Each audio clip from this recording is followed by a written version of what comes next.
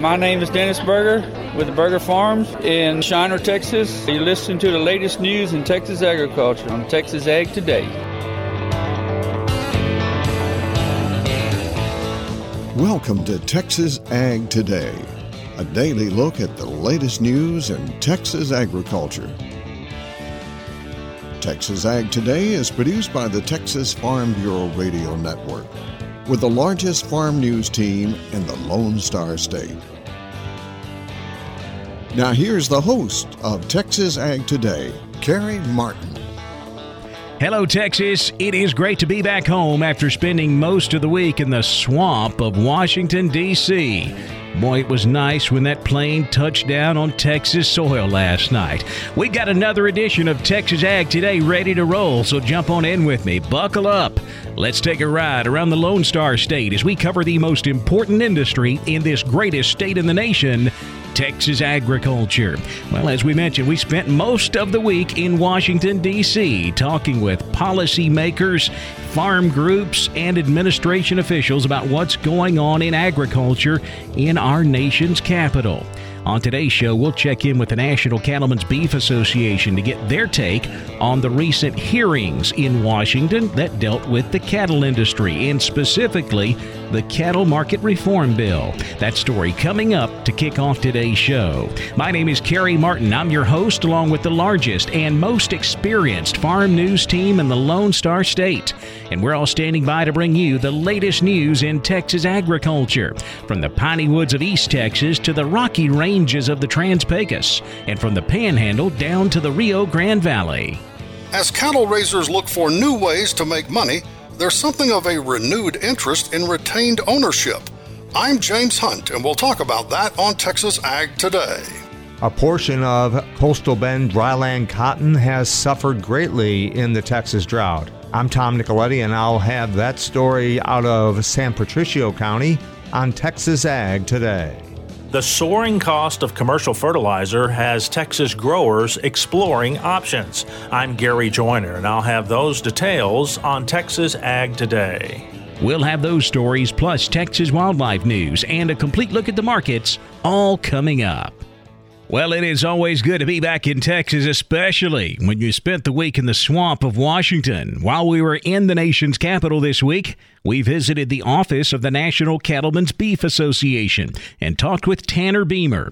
He's NCBA's Senior Director of Government Affairs. He gave me his take on the recent Senate Ag Committee hearing on the Cattle Market Reform Bill. You know, I think a lot of what we learned is that there are a lot of people involved in this conversation, and many of them are in the same place that they have been for a long time. You know, Senators Fisher and Grassley were big proponents of their bill, the Cattle Price Discovery and Transparency Act. You saw a witness list that was made up mostly of cattle producers and one livestock economist. And as you can imagine, the cattle producers were pretty divided on whether they supported mandates on negotiated trade. And the economist community was represented by Dr. Stephen Kuntz, and he was pretty adamant that there will be a pretty substantial cost to industry if we mandate the way that cattle producers sell their cattle to the packer. Beamer says that bill could cost the cattle industry several $1 billion if it's passed. We're talking about a pretty substantial market-altering piece of legislation, and I think that it's really important that senators understand what they're doing before we start to move some of this legislation forward in order to understand the impacts that it will have on cattle producers. But despite those studies showing the cost to the industry, Beamer believes the bill has a lot of support on both sides of the aisle. A group of Texas farmers and ranchers were in Washington recently visiting with the Texas congressional delegation. One of the lawmakers they talked to was Central Texas Congressman Pete Sessions. He told the group that despite the pandemic and economic challenges, Texas farmers and ranchers have never stopped working. And that's an example that Washington needs to follow. There seems to be this viewpoint that it's okay to stay at home and let somebody else do the work, but we'll pay you. Tens of thousands of government employees still are not at work. They're not at work because the Office of Professional Management, as a result of the White House, does not have people going back to work, even as of May the 1st. And we have to put people back at work. We need people to go to work that are teachers. We need them in our community so that we also people who produce goods and services can do that for the consumer. So Texas Farm Bureau has the answers. They have the people that understand the right place to go, and I'm proud to be a Texas Farm Bureau member. Sessions says he understands the other challenges that Texas farmers and ranchers are facing, from the drought to rising input costs and supply shortages. As cattle producers look for new ways to make money, there's renewed interest in retained ownership. James Hunt has that story from Amarillo.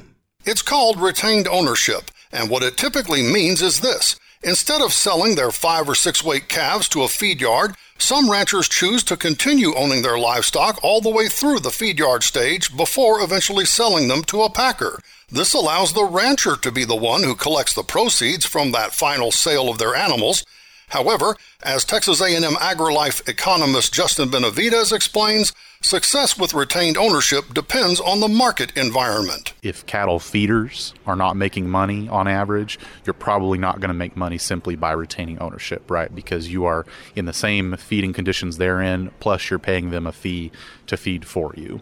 And so, rule of thumb, if cattle feeders aren't making money, which in this year their margins are going to be level to negative because of high feed cost, retained ownership, as a rule of thumb, probably isn't going to work. But Benavides says interest in retained ownership has been on the rise lately as some ranchers pursue a different approach, direct sales to consumers. If you retain that animal all the way through the feedlot and then you take it to a custom plant to have it custom harvested and then sell it as a half or sell it as a quarter or sell it as retail cuts, or even do that custom exemption system where you sell a portion of a calf before slaughter to another person, there's some real benefits to that because you are now the price setter rather than the price taker, and you have some ability to shift your pricing structure where you're telling people what you're charging, and as long as you don't overcharge way too much and you know who you're going to be selling to ahead of time, you can lock in some real margins there with your high value calves and some of your high performing calves. AgriLife does offer a decision-making tool to help ranchers evaluate retained ownership opportunities.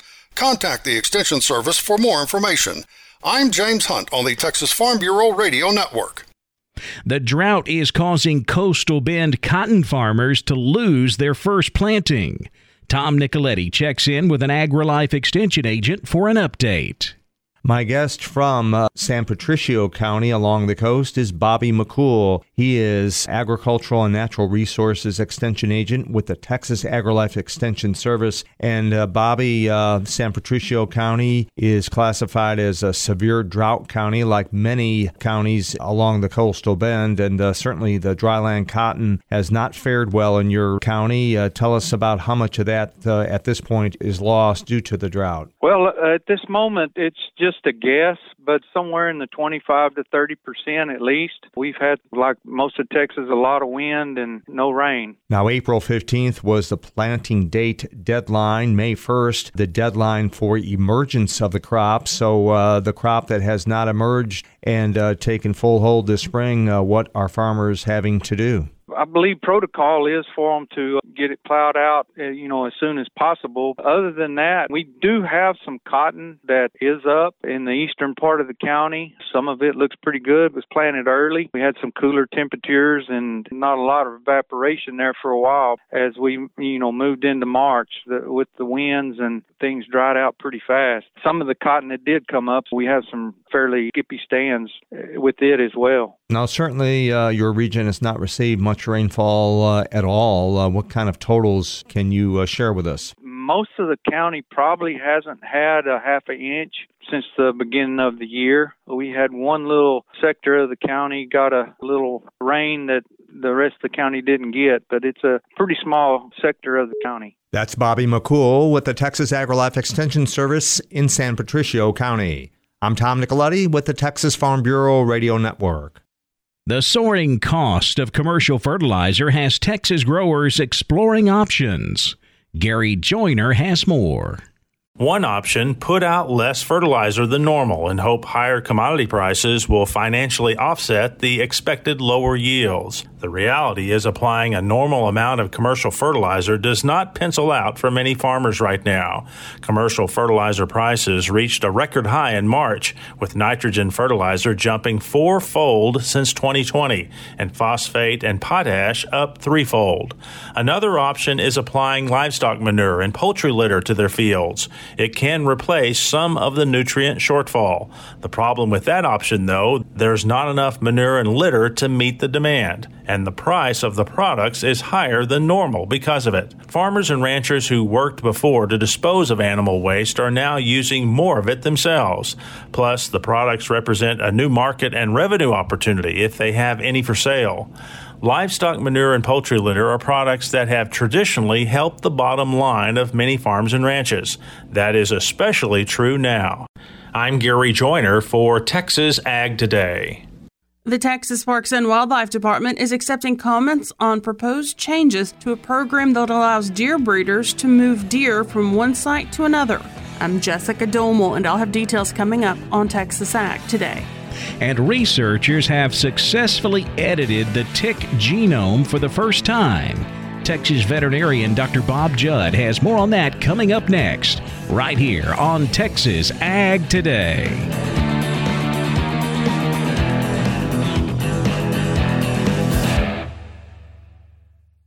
On the Texas Ag Calendar, young farmers and ranchers in Southeast Texas are invited to the Young Farmer and Rancher event coming up on Sunday, May 15th, 3 o'clock at Neil's Berry Farm in Waller, Texas.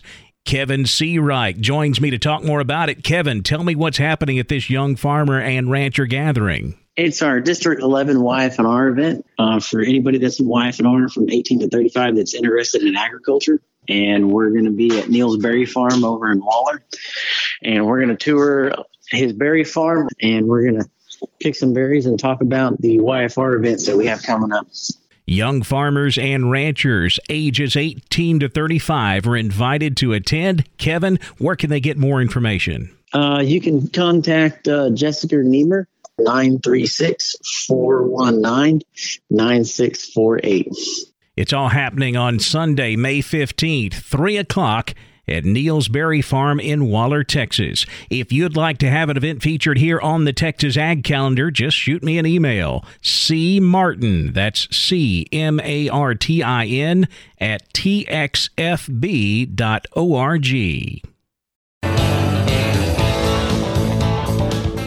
We're keeping you informed on everything happening in Texas agriculture on Texas Ag Today. Researchers have successfully edited the tick genome for the first time. Dr. Bob Judd says this is an important step in preventing the spread of diseases. Editing the tick genome at the embryo stage may one day help scientists alter parts of the genome that allows ticks to acquire and spread harmful diseases. Ticks are common throughout North America and are vectors for several animal and human diseases, such as Lyme disease, which is commonly transmitted by the black-legged tick. Lyme disease is the leading vector-borne disease in the United States, and although only about 30,000 human cases are reported each year, the Centers for Disease Control suspects there are over 300,000 non-reported cases. Tick research has lagged behind other research on vectors like mosquitoes because of the challenges in applying genetic and molecular tools to ticks. Dr. Jason Razgon from Penn State indicates it was thought that it was impossible to make a transgenic tick because tick eggs are coated in a hard wax. However, the Penn State team removed the organs from the female tick that produces the hard wax prior to laying their eggs, so they could inject the tick's eggs with chemicals to affect the genes. Certainly, this requires some tedious microsurgery to remove internal organs from a tick and then have the tick still produce eggs. The adult ticks were also injected with a chemical to target the ovaries, and this technique has been successful in manipulating the genes of other insects by affecting the eggs inside the mother and therefore affect the genome of the offspring. The goal is to change the genome of the ticks so they are unable to carry and transmit disease to humans and animals, and this research is a major step.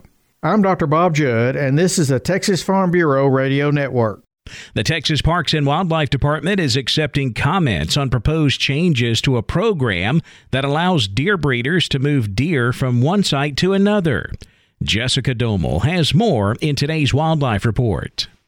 The Texas Parks and Wildlife Department is now accepting comments on proposed changes to its trap, transport, and transplant program for deer breeders. There's been a temporary moratorium on permits issued under the Triple T program for several months now due to concerns regarding the spread of chronic wasting disease, or CWD. The department says the new rule would establish CWD testing requirements and other provisions for prospective trap sites for game animals and game birds moved under a Triple T permit. The proposed rule states that these provisions would allow the Triple T program to operate again while minimizing the risk of spreading CWD. Triple T permits allow game raisers to move excess deer from one site to another. Under the current rule, the department will only issue a Triple T permit if they receive post-mortem CWD test results with not detected status for 15 test-eligible deer from the trap site. The department says the rule provides insufficient confidence that CWD is not present or being spread by Triple T activities. The proposed rule would require post-mortem CWD testing of at least 60 deer prior to authorization of any trapping activities under a Triple T permit.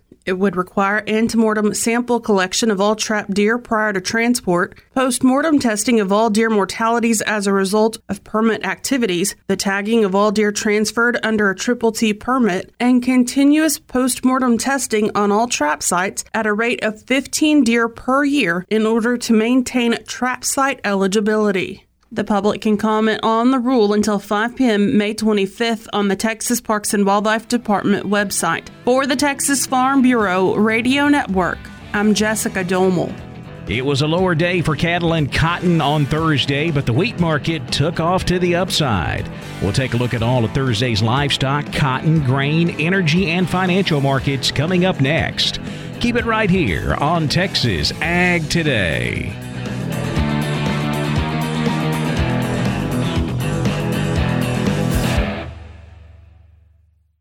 This is Tom Nicoletti with the Texas Farm Bureau Radio Network.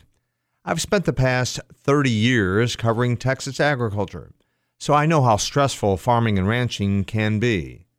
Things like the economy, finances, and the weather increase our stress levels and can leave us feeling defeated. That's where the Texas Agri Stress Helpline comes in. Write this number down, area code 833-897-2474. That's 833-897-2474. Have you experienced problems like rising costs, market fluctuations, family conflicts, or extreme weather? Are you feeling stressed and defeated? It's okay to ask for help. Call the Texas Agri Stress Helpline. Here's the number again, 833-897-2474. Once again, 833-897-2474. If you cannot write it down right now, just remember you can go to farmlifehelp.com. That's farmlifehelp.com. Even the toughest people need help sometimes. Don't wait. Call today. We're giving you the market information you need on Texas Ag Today. Both live and feeder cattle futures drifted lower in a fairly quiet trade on Thursday. We ended up in the red on the live cattle market with June down $1.05, 133.77. August down $1.05 at 136.02. October live cattle down $1.10. Closing at 143.40. Same story in the feeder market. May feeder cattle down $1.92, 160.32. August feeders down $1.82 at 174.37, while September feeder cattle dropped $1.20, 177.45. Cash fed cattle market just about wrapped up for the week. We saw most of our cattle here in the south sell at 140 this week. Some reports of a few cattle as high as 141. When we look up north, their range on live prices were 145 to 147. Most of their dressed cattle sold at 232. All of these prices mostly steady with the previous week. Boxed beef prices lower on Thursday. Choice was down $2.91 at $256.83. Select down $1.78 at $245.90. Now let's check the auction barns. We're walking the pens with Larry Marble. When you hear that glass of iced tea being poured, sit down here with me at the table. Doug Bass and I are going to discuss the sale he had at Cattleman's Brenham last Friday. Doug, how'd it go? We had a good sale, Mr. Larry. We ended up with 823 head of cattle. The market was good. I tell you, the cow market has slipped a little bit. I seen them cows. They sure enough $6-7 cheaper this past week. But the calf market was sure steady to maybe a little higher in place. Good. Let's walk the pens. Yes, on your weighing cows, like I said, they looked a little cheaper this week. Thinner cows bring 45 to 65. Better cows bring 68 to 83. Weighing bulls, thinner, lower yielding bulls, 67 to 86. Your better high yielding bulls bring 89 to $1.11. Pair cattle had a few pairs, bring 850 to 1550. Red cows bring anywhere from 600 to 1150. Calf market, like I said, old calf market still looks pretty good. 2 to 3 weight steers, 141 to 212. Heifers 135 to 208. 3 to 4 weight steers, 138 to 195. Heifers 130 to 165. 4 to 5 weight steers, 130 to 181. Heifers 125 to 180. 5 to 6 weight steers, 126 to 179. Heifers 120 to 176. 6 to 7 weight steers, 119 to 164. Heifers 115 to 150. And the 7 to 8 weight steers bring 115 to 147. Heifers bring 112 to 144. Good. What are we anticipating for this next Friday? Got lots of cattle to gather up. Yes, sir. I think we'll have a good sale. We got some good weather. Should have a pretty good turnout, I'm thinking, Mr. Larry. Well, tell everybody how to get a hold of you, Doug Bass, for this Friday sale in Brenham. Yes, sir. Y'all can call me on my cell, which is 979-877-4454. I'll call us there at the office, which is 979-836-3621. We appreciate you. Thank you so much. Yes, sir, Mr. Larry. Y'all have a good week. Thank you. Bye-bye. Neighbor, that's it. This is Walking the Pens. I'm Larry Marble. Thanks for joining me at the kitchen table. See you again tomorrow. Thanks, Larry. Back over to the futures market now, where lean hogs closed higher on Thursday. May hogs up 20 cents at 102.80. June hogs up $1.97, 107.07. Class 3 milk was mixed. May milk up 18 at 24.90 a hundredweight, while June milk was down 7 at 24.23. We saw a big drop in the cotton market on Thursday. In fact, the July contract was limit down. We have a very strong rally in the U.S. dollar and a big sell-off in the Dow. Both of those factors weighing on the cotton market Thursday. July cotton dropping 600 points to close at 148.76. October down 302 at 133.19, while December cotton dropped 334 points to close at 126.44. Continued strong exports supporting the corn market Thursday. May corn up 5 1/4, 803 3/4. September corn up 3 1/2, 756 1/4. And a good rally in the wheat market on Thursday. Both hard and soft wheat closing sharply higher. Traders focusing on the very poor wheat crop here in Texas and up in Oklahoma. Of course, here in Texas, 77% of our crop rated poor to very poor. Some numbers came out this week from Oklahoma. They're estimating production at just 57 million bushels.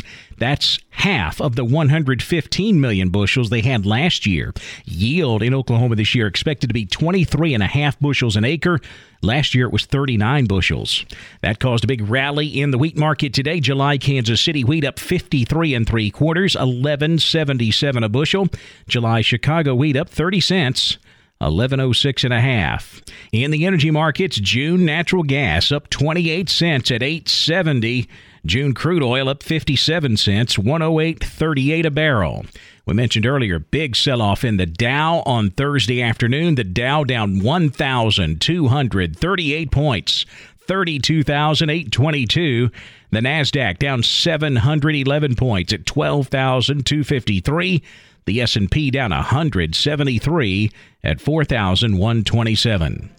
That wraps up our look at the markets, and that wraps up this edition of Texas Ag Today. My name's Kerry Martin. Hope to see you back here next time as we cover the most important industry in this greatest state on the planet, Texas agriculture.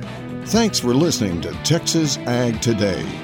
Be sure to subscribe to our podcast on Apple Podcasts, Google Podcasts, or Spotify. For more Texas Ag news and information, check out our website at texasfarmbureau.org or tfbradio.com. Texas Ag Today is a production of the Texas Farm Bureau Radio Network.